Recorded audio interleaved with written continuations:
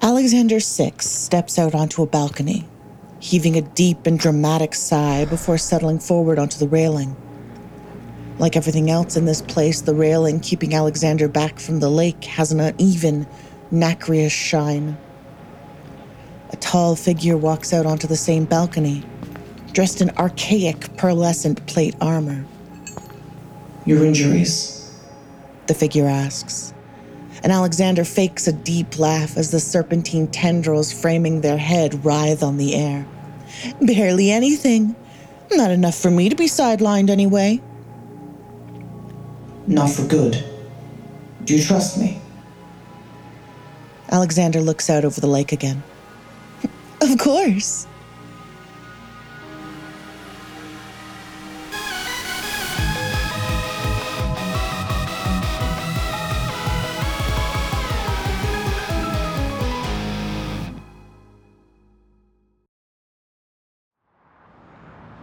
It is another misty morning in Solomon City. The residents can't see the surrounding Lake Michigan, much less anything beyond their bubble.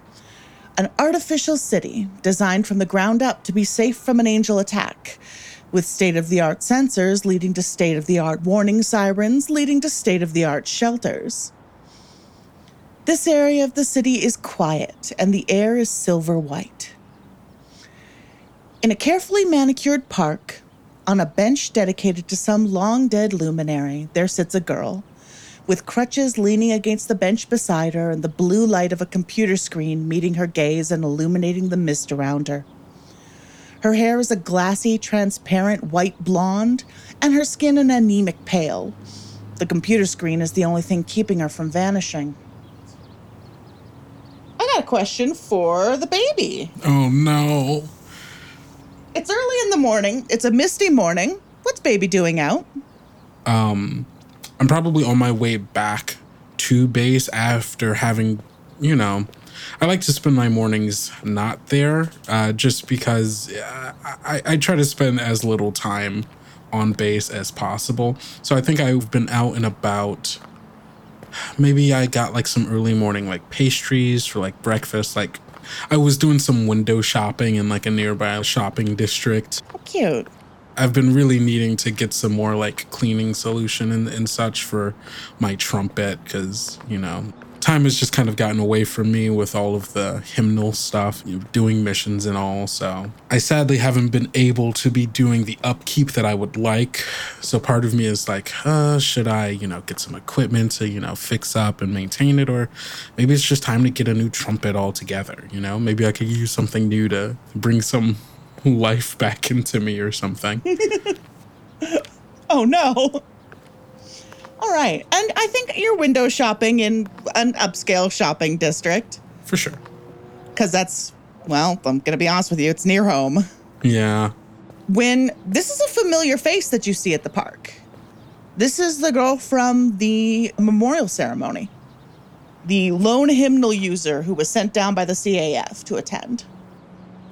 I don't know if I talked to her. I think there might be a point where I'm doing window shopping, I'm walking it by, I see her and stare. Not intentionally, but when you see someone, you're like, wait, I know that person. Where do I know that person from? And then that recognition and being like, oh, yeah. And I think she turns as if she could feel someone's eyes on the back of her head, as you sometimes kind of do. And you can see the same face journey on her. Just oh, that. Yeah. Yeah. There's a awkward nod. Yeah, and a little wince. Mm-hmm. Maybe a slight wave. Very slight wave of a bandaged hand and a very slow turning back around to face the computer screen. None of us wanted this. Yeah. Part of me is all right. Awkward interaction has just happened. Maybe it's time to move on. But I think there's a part of me that feels a little, I don't want to use the word pity because it feels almost dehumanizing in some ways, But it kind of feels like that, I guess. And I look down and I have an extra croissant. Deep sigh. I walk over. Oh, hi. Hi. Good morning. Sorry. Yeah. Sorry. I didn't want to bother you. No, it's okay. Here. And she picks up her computer bag and moves it to kind of tuck it behind her crutches so there's room on the bench. Oh, no, you don't. No, you don't have to do that. It's okay. I just,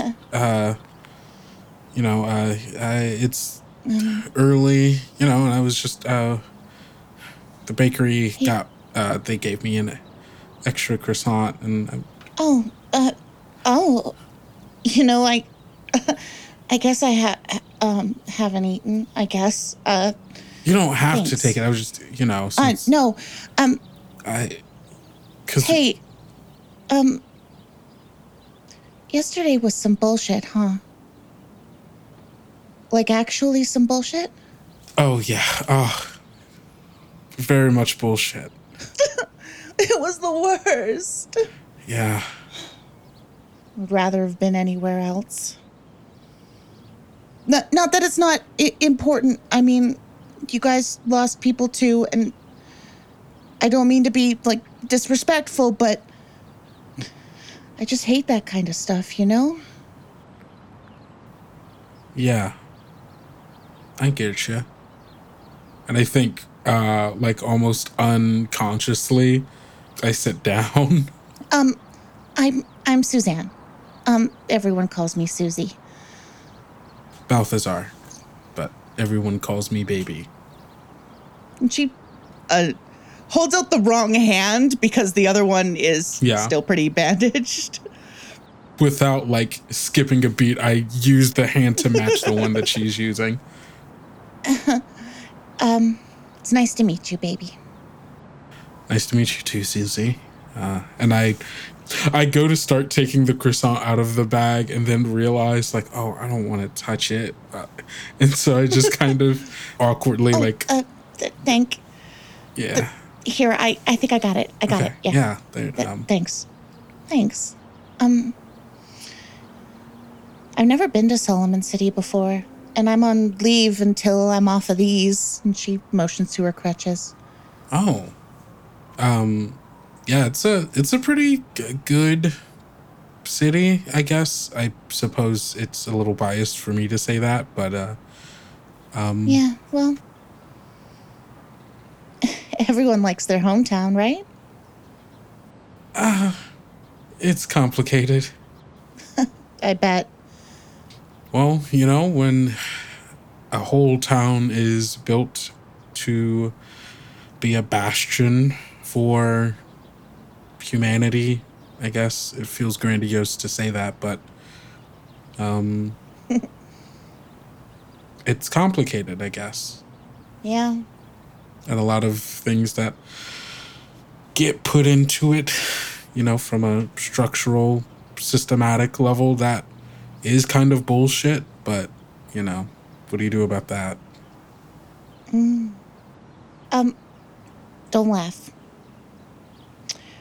When I was researching before my trip, I heard that this was built under the old Musk tunnels. Is it true? I said not to laugh. I'm sorry. It's just people tend to try to, not talk about it just because, name and all. But Oh, yeah. I guess it's one of those things. I just meant that there's just a network of tunnels under here, and oh yeah. Well, it connects Solomon City back to the mainland and some of the other man-made islands surrounding it back to, central Solomon. So in the case of an emergency, people can easily get back here without having to take their shitty boats. wow. I also heard that the sensors are military grade. In some parts, the parts they care about, but other parts, not so much. That sounds about right. Yeah. It's mostly around the some of those man-made islands for the most part, and then towards Central, a bit around the shopping district. The guy in charge of that, he has a tendency to go on frequent vacations, let's say. But and then there's like this moment where baby realizes that they're going on about stuff that they probably should not be talking about. And he goes, You know a lot about this place, huh? yeah, I hate saying this. My parents helped build the city, so I was kind of around for a lot of it and know a decent amount of the people in charge of those kinds of things. And they let you become a pilot? Sorry, that was, sorry. It's just, I'm used to people with important parents staying far away from these programs. You know? Yeah, well... Sorry. No, you're good. It's not your fault. It's, for my family, the opportunity or the honor, as they would call it, to protect humanity is, the most important thing that a person could do. So when the opportunity was put in front of me, they were very pushy about it. That, hey baby, that sucks. Yeah, it does. Yeah, no, it sucks. It really sucks. But, they're right? Right? I mean, just because they're not wrong doesn't mean it doesn't suck. Yeah, no, it sucks.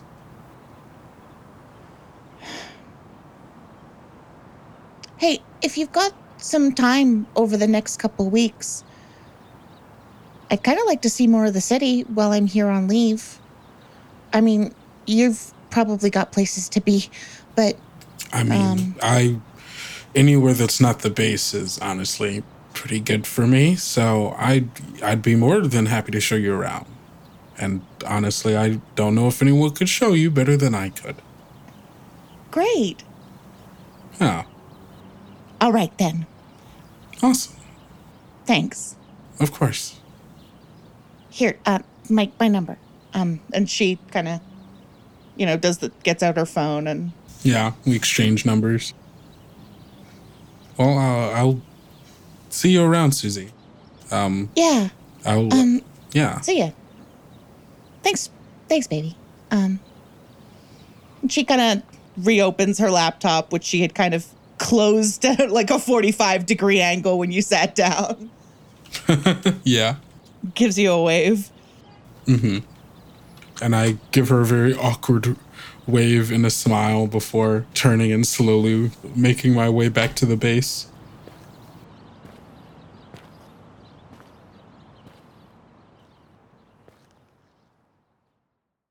It is evening now. It's no longer a misty morning, but a clear and cool evening. Not that Flannery would know. Flannery is in her room. Indeed she is. And she has her own laptop out in front of her right now, which happens to have a video call screen on it, on which is displayed the face of someone she cares very much about, her longtime girlfriend, Jean. And we catch her kind of towards the tail end of their weekly call that they've been having since Flannery left to go live on base. And what have you two been talking about over the course of this weekly call? I think it's about the same vibe as most of their calls have been so far. Namely, it's Flannery trying to keep up that positive energy that she knows that Jean likes about her, and trying to assure her that things are going well and that she's learning a lot and doing a lot, and kind of recapping on stuff that's happened on missions to the degree that she's allowed to talk about it, or people she's met on base, or superior officers that she may have inadvertently annoyed. And I think right now she's recapping the standout aspects of the last mission that they were involved in. And you should have seen it. Like, Lin like rode the boat as Mia was shooting it through the air and then split it in half with a scythe. And it was the craziest thing I've ever seen, Jean. Oh my God. It was amazing. And that was before, like, I even got involved in anything. Like, it's kind of incredible. It's sounds like you're up to some action movie shit, huh? Yeah, like, some of this is obviously it's kind of weird and high stakes and all that, and it's not all been fun, but, like, it's honestly some of the stuff I've only, like, dreamed about in my, well, wildest dreams. Wow, that's a great way to describe things, huh? Yeah. Hey, how's Coach?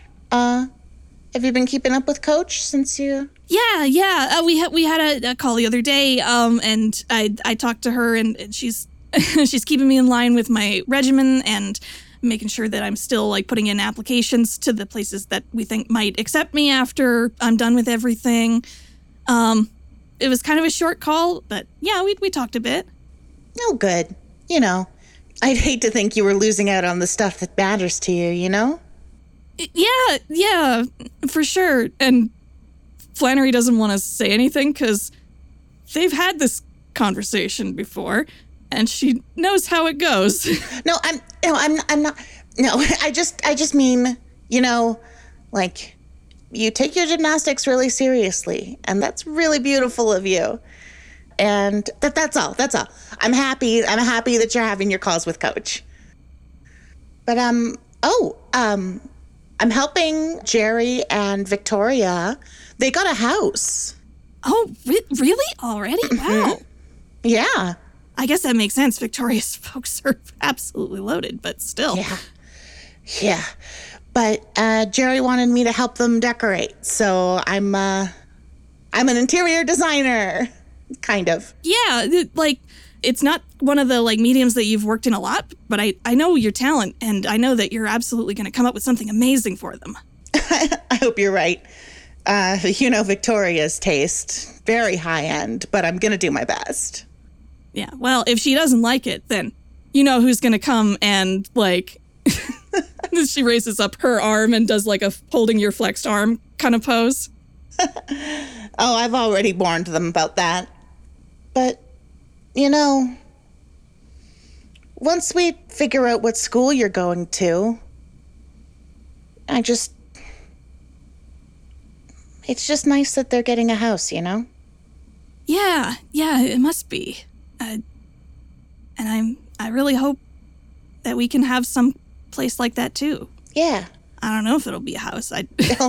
Maybe just a little apartment. Yeah. Try not to break everything in a small space, okay? I'll try. We need at least some room for some of the exercise bikes and whatnot. Oh, yeah. I guess. Maybe we get, like, a 2-bedroom and have one of the bedrooms be a little gym. Oh, that would be really nice. That would be really nice. And you could have, like, a studio? Yeah. Big windows. And lots of sunlight. And 3 cats. At least. At the very least. So, hurry up and get this other stuff done with. Okay, Flannery? Will do. And she gives you a little, like, mock salute. Ugh. I know, it's just habit now. Ugh. I gotta go. I've got studying to do tonight. A big one tomorrow. All right. Well, you got this then. Thanks, Flannery. I wouldn't be much help with that even if I were there, but you absolutely got this. Thanks. I'll talk to you next week. All right. I'll talk to you then. I'm looking forward to it. Love you. Love you too. Bye. Bye. She gives a little wave as the call switches off. And I think then she looks at the time And then she goes, ah! And she realizes that she's late for a dinner date that she's organized. Yes. And she rushes to grab her things to make sure she makes it there reasonably on time. Now, at this point, I know with whom Flannery has this dinner date, but my first question is, whose idea was this? I think it was Flannery's. She wants to hang out more with her team. Like, they all get to hang out when they train and everything, but that's not the same thing as hanging out. It's not the same thing as hanging out. And yet, Linlin and Baby are waiting at the restaurant. And it's awkward. Yeah. Flannery is like a social glue or conduit or just any type of like facilitator between them. They're pretty different people. And I think they're just like sitting there quietly next to each other. Yeah, the waitress comes by with a pitcher of water. You still waiting for somebody? Yeah, she'll be here about any second now. Can I get you some more water? Anything else to drink? Do you all have ginger ale? Of course. That'd be great. Thank you. Be right back. After she leaves, Linda's just looking over like, ginger ale actually sounds really nice. Right? Honestly, it's pretty sure it's the like best soda. The best? Yeah, it's pretty good. Okay. I guess I preferred root beer, but that works too. I can't do root beer. The aftertaste is nothing. No, I know. Some people hate the whole... Oh, thank goodness. Immediate relief. Sliding in through the door like a baseball player sliding into home plate. Like, I made it. I'm here. Happy to see you here. 7 out of 10. Am I late? You're... Yes. Yes. Sorry, I didn't know we were going to sugarcoat it. No, it's okay. I think you had a good call. A little bit late, but we were just getting started. Yeah. What kind of restaurant is this? I think it's a seafood restaurant. Okay. Flannery's a big fan of your like salmons and crabs and your lobsters and whatnot. And this is absolutely the best seafood place in town that isn't like the one that only the bougie elites go to. This is like the best regular people seafood restaurant. Yeah, it's like a little crab shack. So it's a Creole place. Yeah. Yeah. Ooh, there we The go. superior form of seafood restaurant. Yeah, there we go. Yeah, that's not wrong. And I think it's an approachable enough place that you can get a table by the window without having to know somebody. And eventually the waitress comes back with a glass of ginger ale with ice cubes rattling around in it. Oh, Oh, thanks. And Flannery just grabs the water right out of her hands and takes a big old gulp. Sorry, I ran all the way here. I need the water. okay. And she hands you a third menu and goes back to get more drinks. Anyway. Were you able to take a look at the menu before? Oh, I don't need to. No worries. I know exactly what I like here. And she points to a couple things on the menu. Okay, then that's perfect. Leland will just look over at Flannery. He's like, okay, so are the mussels any good? Oh, yeah. Well, if you like mussels, absolutely. Especially if you, like, get them with some garlic and some chilies and, like, oh, I think they're in season right now. And the waitress comes by with 2 more glasses of water, takes the empty glass from Flannery. Do we know what we want? I think so. Baby's just been silently like flipping back and forth through the menu, eyeing it quietly. I might order the mussels if you guys are okay with eating some of the mussels. I don't know if I could finish that and the crab cakes by myself. Yeah, let's get one of those, and I'm gonna get a chicken po' boy as well. Can I do a cup of the filet gumbo, an order of the crab claws, half a dozen of the East Coast oysters, a fried shrimp po' boy? What are the jazzy wings like? They're sweeter than you expect, kind of medium hot. Okay. I'll do some of the jazzy wings, I guess. All right. Oh, also, and a bisque. I'll have a bisque as well. I'll also do a bisque. All right. Yeah, let's just get like a big table of things going. We can all share. We can all sample things. Oh, also a whole slab of these ribs. These look What? pretty good. They're very popular. Okay. And I'll have 1 plate of mussels that I'll share. Okay, we'll be right back with that. Guys, you're ordering so much. Oh, so You gotta have wait, leftovers. leftovers? Yeah. Oh. Maybe I should have got the shrimp and grits then. Do you not do leftovers? Oh, I eat more than it might seem like I do usually. Hey, that's cool. Like, if you're a healthy growing person. I wish I was able to do that. It's amazing. I'm just trying to protein up, but like it's a work in progress. Well, you're doing pretty well at it so far. Thanks. I'm new. It's I think it's going well though. I think the seafood's been nice. Yeah. Well, I was also talking about like just how you've been doing in like training and everything lately. Like both of you are just both of you are so impressive. It's a struggle to keep up sometimes, honestly. Like Linlin, you're always just so focused and into it, and I really envy that about you sometimes. And Really? I'm just trying to catch up to you. Like you know what you're doing. Like you got just an energy coming in. I don't know, you just seem so comfortable with it. I don't know. yeah, well, obviously, I guess I've been doing stuff like this a while, but like, even so, like, I feel like kind of just all over the place sometimes. I have to really, really think about keeping my mind in one place, and I can do the twisting and the jumping and the lifting and all of that. But if I have to do something really complex, then it takes a bit of the old noodle, I guess. I guess it's easier just to like look at somebody else doing a thing and just try to mirror that until they're done, so then you're done. I think that's what it is. So I've got a question. I've got 2 questions. My first question is, who's looking out the window? Balthazar 100% doesn't really want to be a part of this part of the conversation. Leland's also like occasionally looking out just because I think last episode we established that like eye contact's a little hard for her at times. So my next question is for Dylan. What does the party see out the window? So across the street from this lovely restaurant pulls up a figure on a black motorcycle wearing a riding jacket and a helmet. And provided that Linlin is looking at the right moment, does catch that the helmet and the jacket are the very same ones that they saw sitting on Mia's spare chair in her office.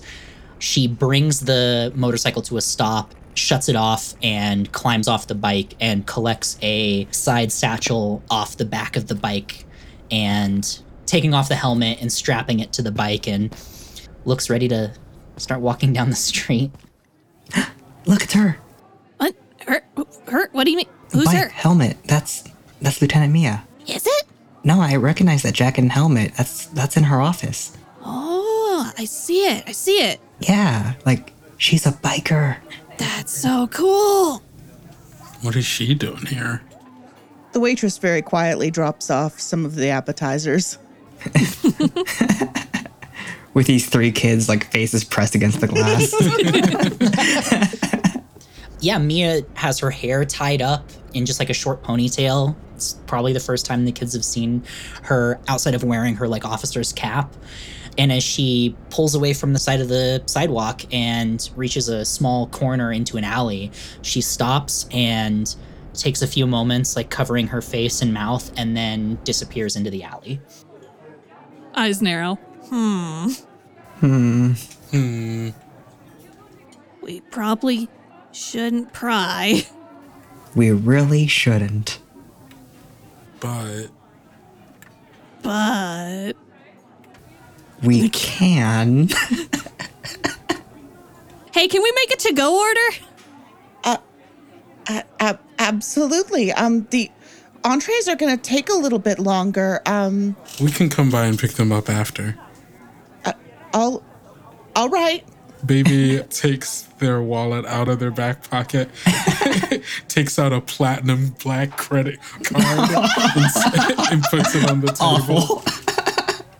Ooh, big spender. Anyway, let's go.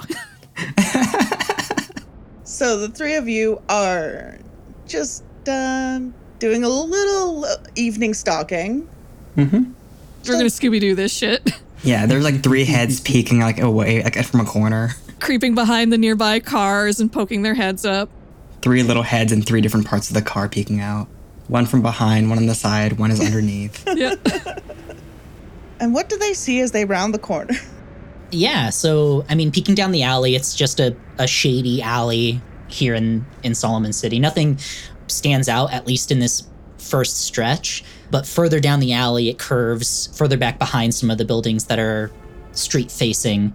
And they faintly catch a glimpse of Mia moving behind one of said buildings and disappearing out of view further down the alley.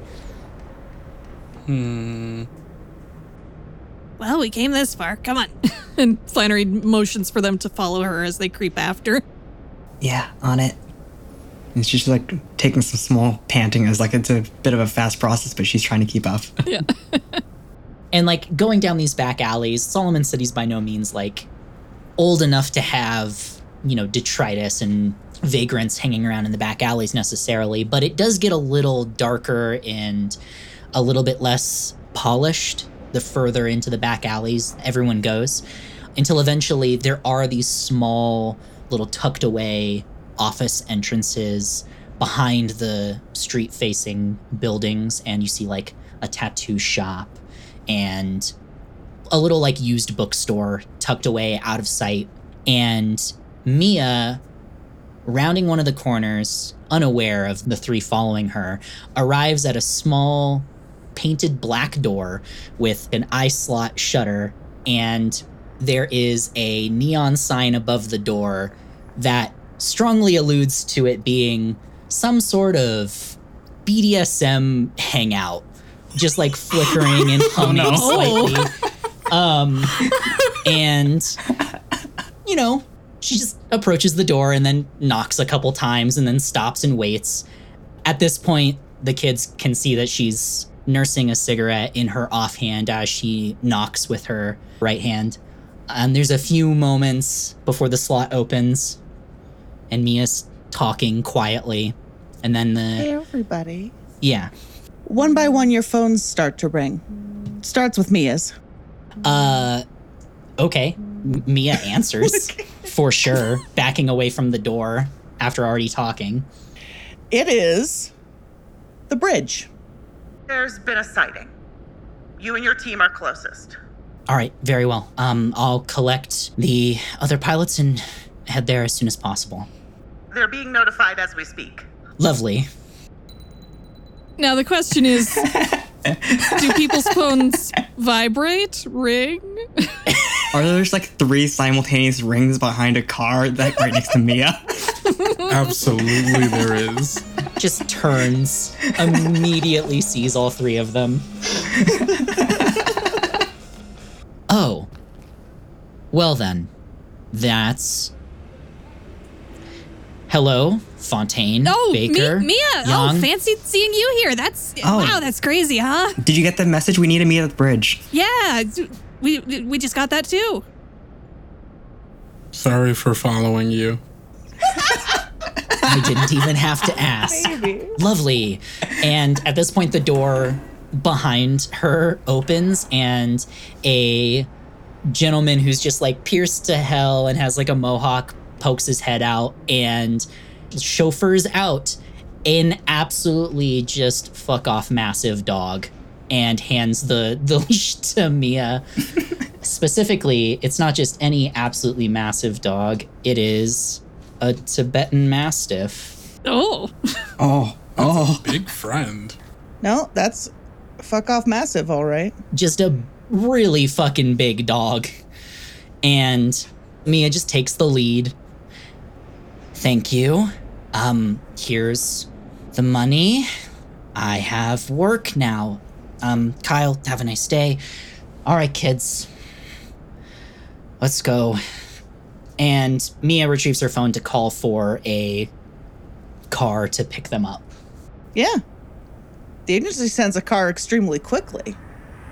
Right to the alley. Mia takes the driver's seat and tells the driver to call a ride. And then whoever wants shotgun can have it, and then the other two are going to sit with the dog between them. Leland wants to sit next to the dog and not next to Mia right now. Flannery wants to sit next to the dog because she wants to snuggle the dog. I guess that's forcing me to have shotgun. Yeah. Is this the one group in history where no one calls shotgun? Also, before we leave, Baby turns to the driver and says, if you could, we got some food that's waiting for us at the crab shack nearby. I already paid for it, but could you, it would be a waste. Could you like pick it up for us? Maybe take it to the base. You can have the jazzy wings that are in there. I was kind of. You can try the mussels too if you want. Oh yeah. We got so many gumbos. The driver is just bewildered, but yeah, nods. Okay. Also, I don't think the oysters will keep, so totally take those as well. Probably not. Yeah. You got it. Yeah. Okay. Yeah. I'll take care of the food. Thank you. Thank you. Thank you. You can sign for me. I leave at 20%. Yeah. Sure. Thank you. Good luck. Thanks. It's worth mentioning that the dog's name is Ollie, and he is extremely well behaved, and Mia just orders him into the car, and he just does so. I love Ollie. Leland's face is just buried into this dog, and then her stomach just growls. I think Mia produces like an athletic protein bar out of her like bag and hands it to Yang. I can hear that from all the way up here. Thank you. And then, just embarrassed, takes it and tries to unwrap it as quietly as possible. Oh, there is a distraction in that the angel alert sirens start going off. Oh shit. Okay, step on it. She puts her foot on it and just tears through town. It's not far. It's not far to the docks.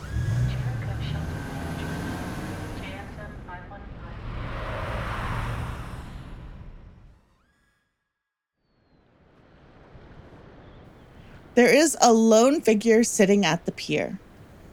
They are not particularly tall. They're sitting, but you'd guess not too much bigger than any of you. Lean figure, mostly human looking. Sitting very erect, very upright. There's a sword that faintly shines in rainbow slung at their hip. Like the other Nephilim you encountered. Oh, by the way, that's what this is. They wear a helmet that covers their face, but this one has a plume of pearlescent light, like a long feather springing from it. And they are seated at the docks, thumbing through some papers that have been retrieved from a dark briefcase sitting next to them.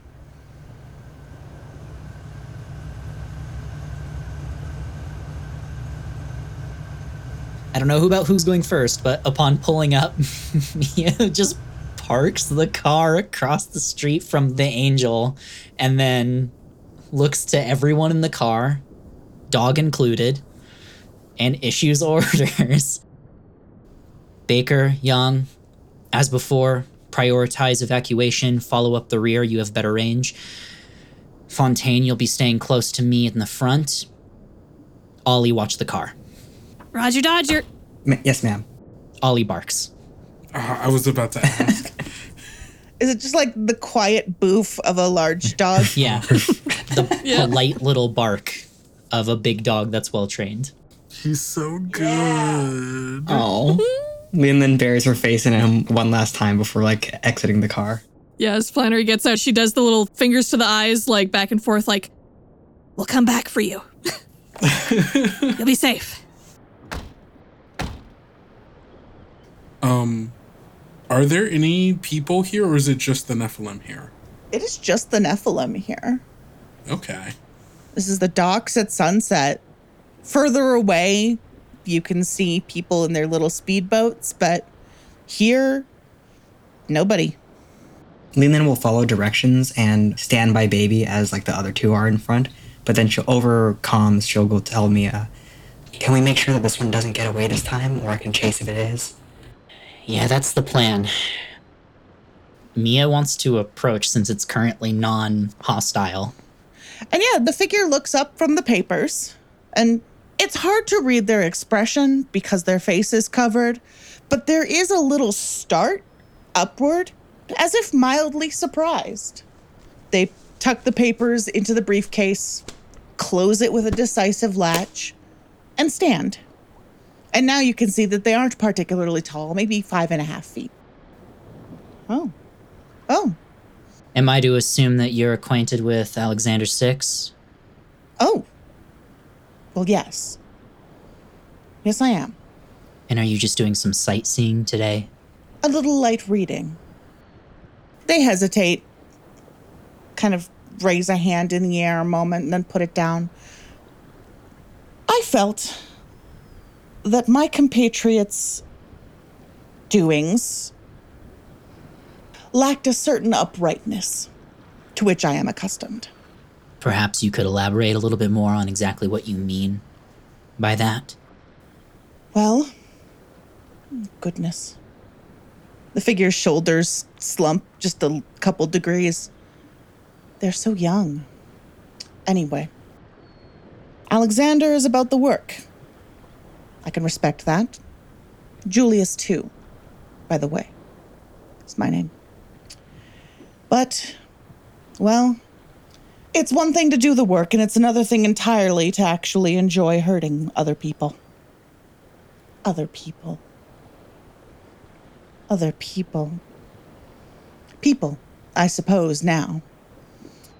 So what exactly is your work, then? What's yours? Dealing with whatever your BS is, Finery says as she approaches, as she was told. Can you, just cut to the point already? I don't have a lot of patience for whatever vague BS that you're doing right now. Well, what are you doing? What are you doing here? I'm not here to attack anyone. I'm here because Alexander wouldn't teach me how to use the communication devices embedded in the hymnal units we have thus far acquired. And thus, my only way to see if you know as much about what you're doing as I know about what I'm doing. And they look down at the case beside them. I'm not here for a fight. All right. What am I supposed to do with that? Oh, sorry, I should have been more clear. I was hoping to reach out to someone, but Alexander wouldn't show me how to use the comms. I don't think they know how. And is that what you're doing? Learning how to utilize the technology of the hymnals? Well, it's only fair, really. Is it? Well, if you're going to be learning how to use ours. And again, they look down at the case.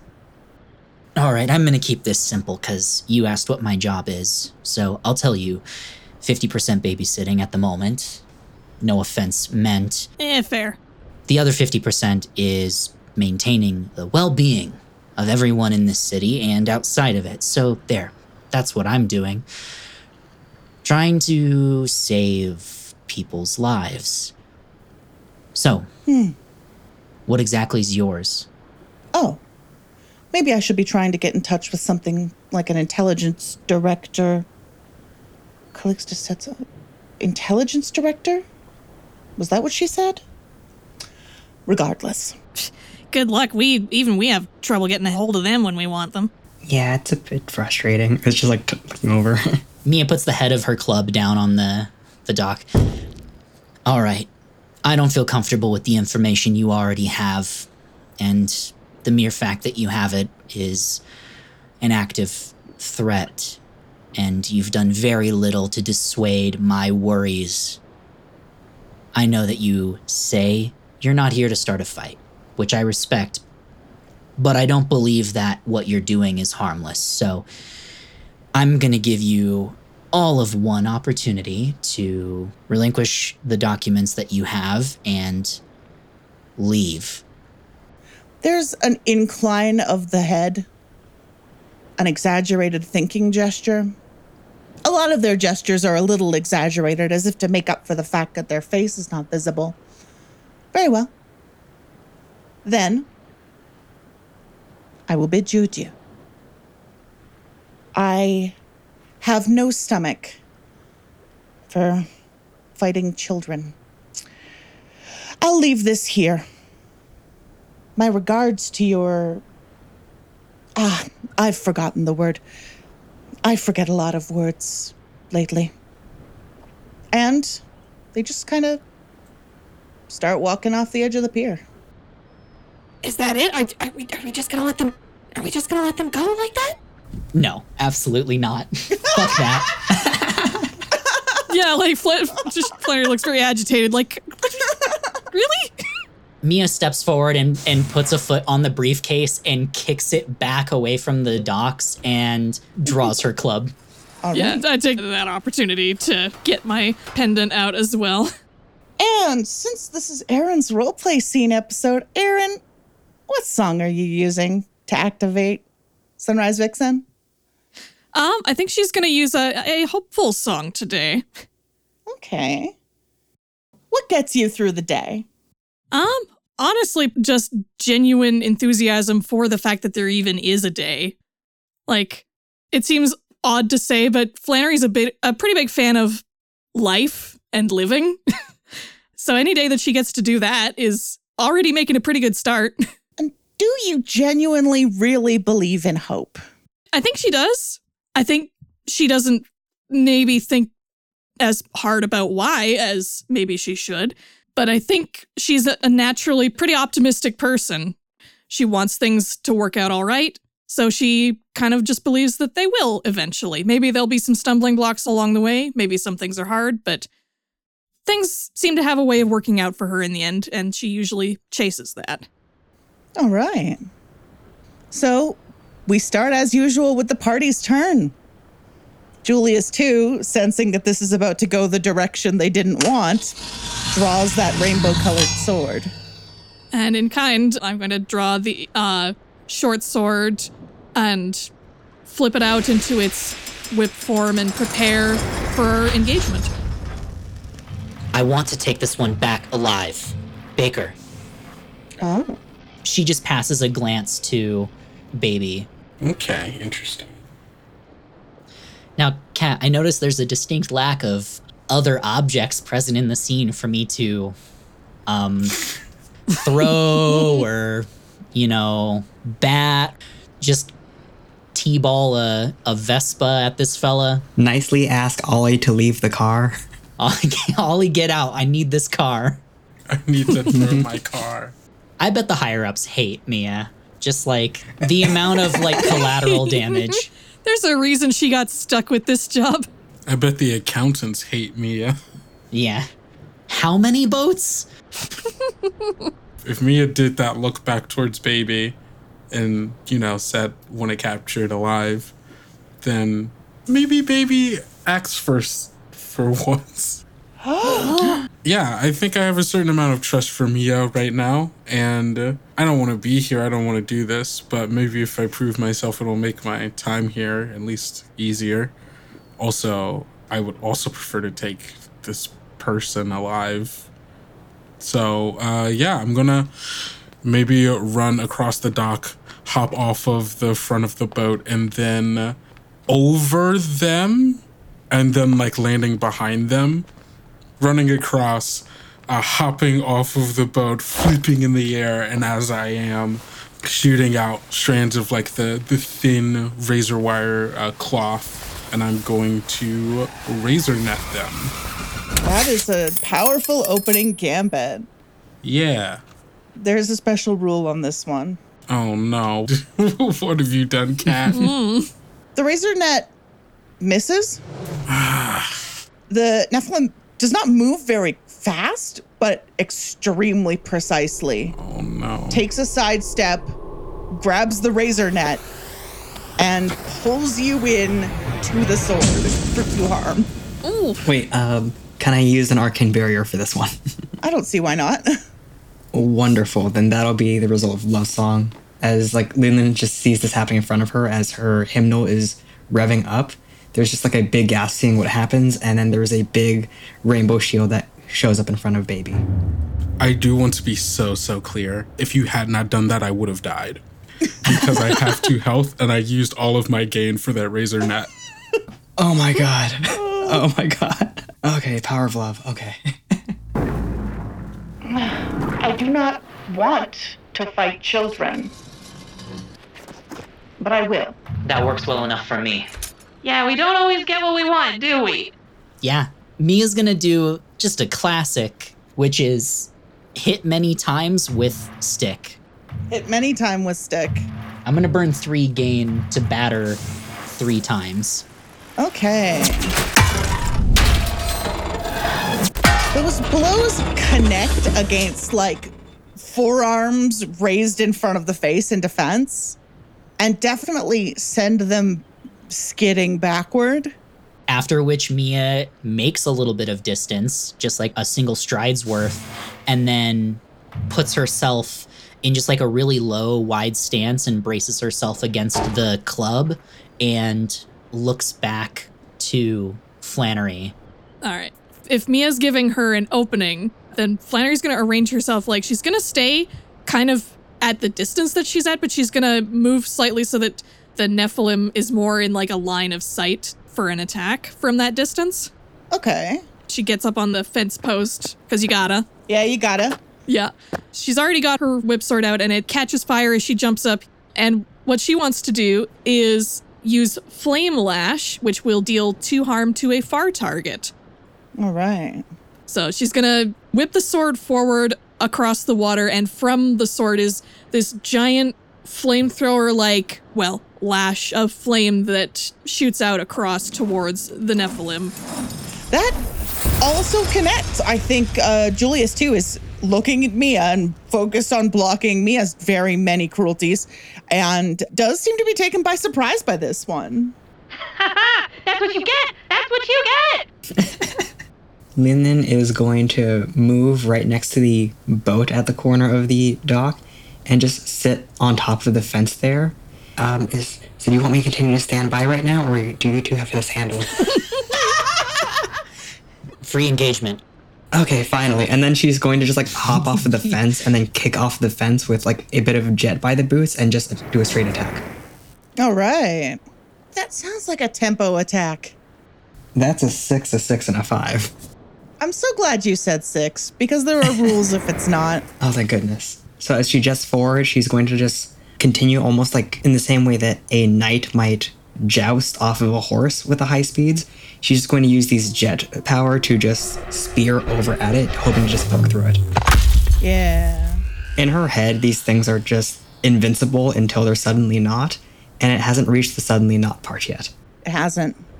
Mia waits for the residual heat from Flannery's attack, plus the strike from Linlin, and like through the rippling like waves of heat, just like moves through the fire and tries to maneuver around Julius and put them in a headlock. All right. Yeah. And I think while you're doing that, Flannery's gonna run around the dock and just barrel through with her whip sword and lash it out kind of around where the Nephilim's ankles are and try to swing around and tie up the ankles. All right. I would like some rolls. I would like a volume roll from Mia. This might be a tempo roll from Flannery. Dang, I was aiming for volume by like just rushing in there, but I also accept tempo. Well, tempo is the fast moving. Yeah, okay, that's fair. I got a 4. 4 and a 5. All right. Julius jumps over the whip sword, lands on it, and then ducks under Mia and elbows sharply into Mia for 2 damage. And then they take a step around and emit just like an extremely piercing noise. It is a note. It is a single note. Not sung with a human voice, but played from somewhere within that helmet. And their immediate surroundings begin to resonate, and they hover ever so slightly, a couple of inches off the pier. And everyone nearby takes 2 harm, and Yikes. condemnation is at 10%. Well, That's not good for those with 2 HP. Uh-oh. Baby fall down. Baby fall down for sure. Okay. Flannery, stay up. Flannery, stay up. Well, Flannery's fine. Flannery's not in a close burst. So it's just Mia, Lin, and Baby who are. Is Mia still up? Oh, yeah. I've got gain to burn for health. And I think the next thing that we're going to do is we're going to put some distance between us and these mean children. So Julia takes a sprint, just like ducking under the Lin's Guandao and hopping onto the speedboat that's next to the pier. And they reach into like an interior pocket in their elaborate clothes, pull out what looks like a yellowed scrap of paper and throw it into the air. And it catches fire with a bright white flame. And from that fire materializes something. What is that? Oh. What do my notes say? It's a big bear here to hug. I just wrote wheels in wheels, the rainbow as an Ouroboros eating itself, a serpent wound in circles within circles. It's huge. That's all my notes say.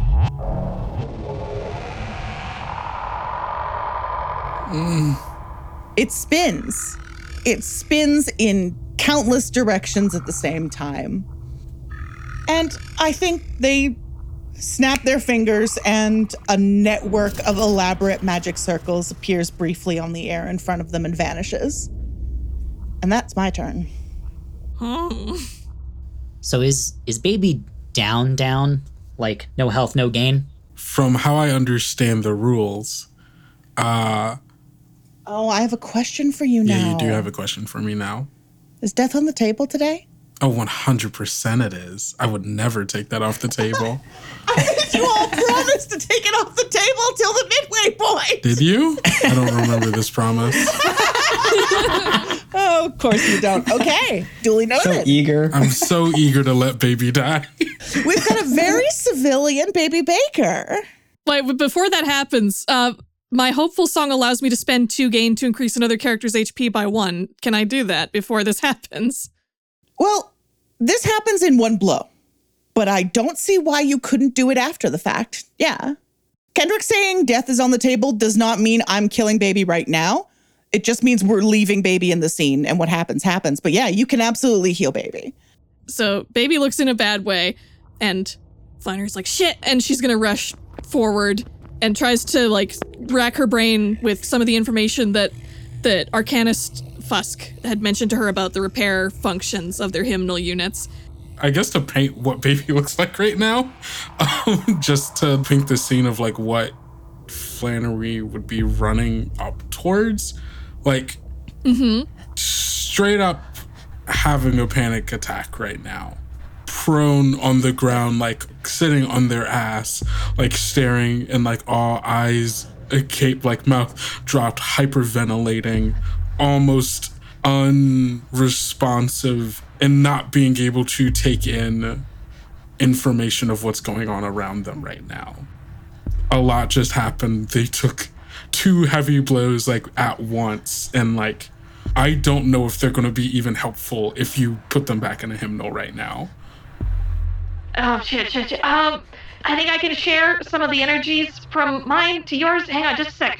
The moment that Baby's hymnal went down, Mia put herself like on top of them and like between the angels and them, like full on, like just rooted to that spot. She will fucking die here before she moves.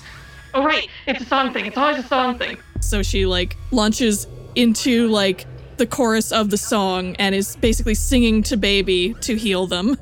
It's gonna be okay. We're gonna get through this. You're gonna be fine. And so that energy is going into your hymnal pendant. It's your choice whether you want to reactivate it or not. And well, maybe not choice, but like. Yeah. I don't know. Well, either way, I'm gonna be here for you. And she squeezes their hand a little tighter. I don't want to die. I don't want to die. I don't want to die. You're not gonna die, baby. You're not gonna die. Die. I've got you. And she grabs baby and takes them tight against her chest. You're not gonna die. We'll make sure of that. Luna is just standing there with the really strange circle of really terrifying stuff, as well as the Nephilim, and is just trying to take the spear up, almost like taking a stance to ward away those two large entities in case anything happens, as she just sees that there's 3 people crouched down behind her. And she's kind of scared, just realizing that it's these 2 terrifying entities with just her in front right now. Is baby okay? They're just still muttering, hyperventilating, barely recognizing anyone is around, but like is holding on to Flannery's hand. And like maybe, I think like almost instinctually they like return that hug. And they're just holding on tight. I think at this point, since it's pretty clear that baby is not okay right now and not in any fit state to recall their hymnal, can I have Flannery do an evacuation roll? Yeah, absolutely. Yeah, no, she wants to like just pick him up and take him out of here at this point. Sounds like volume if you're just scooping him up and running. Okay, that is a 6. So we have evacuated the baby. We're taking the baby away from the pier. Yeah.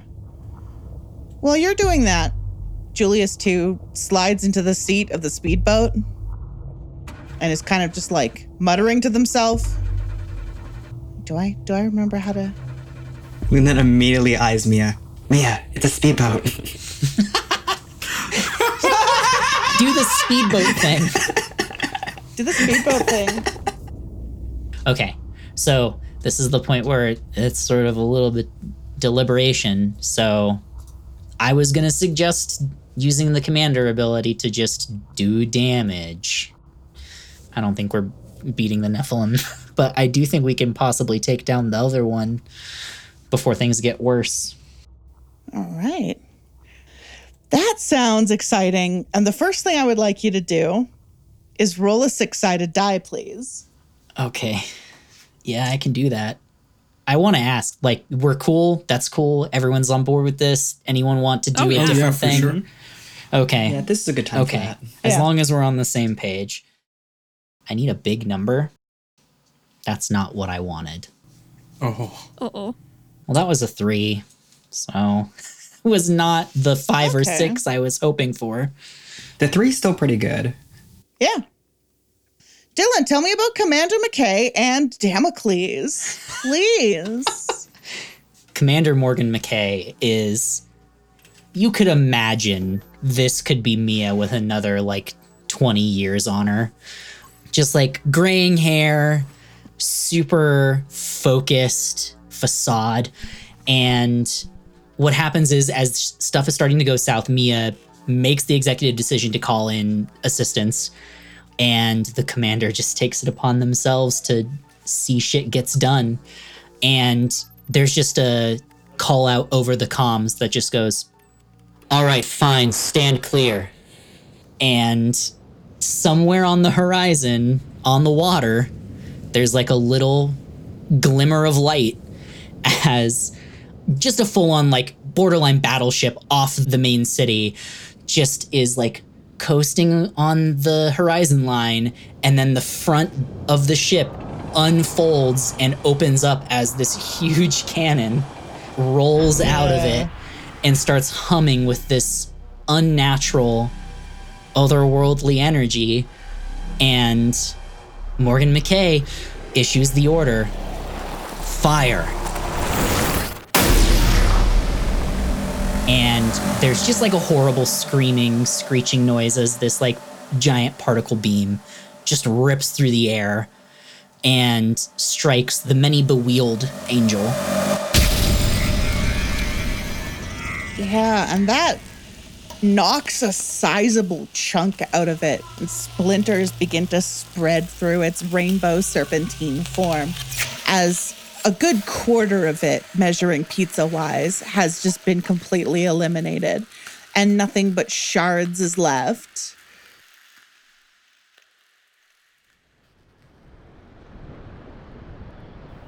When you look up, The speedboat isn't there. Mia just collapses backward onto, like, her hands and ass. I am so fucking tired of letting these things get away. Yeah, same. I was ready for it too.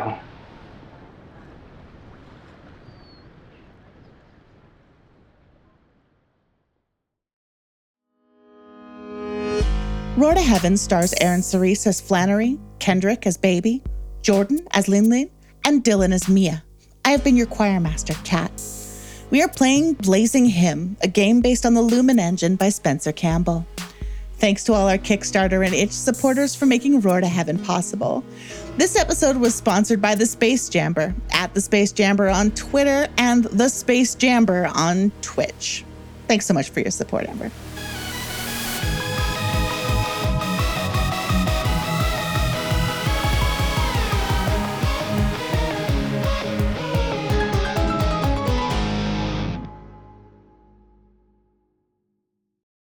We can't take this dog with us.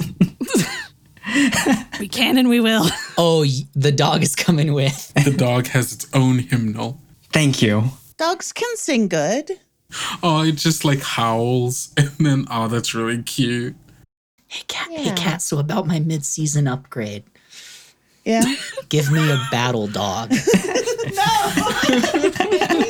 Maybe. All right. Okay. The problem is I love that. The problem is that I do love that crap.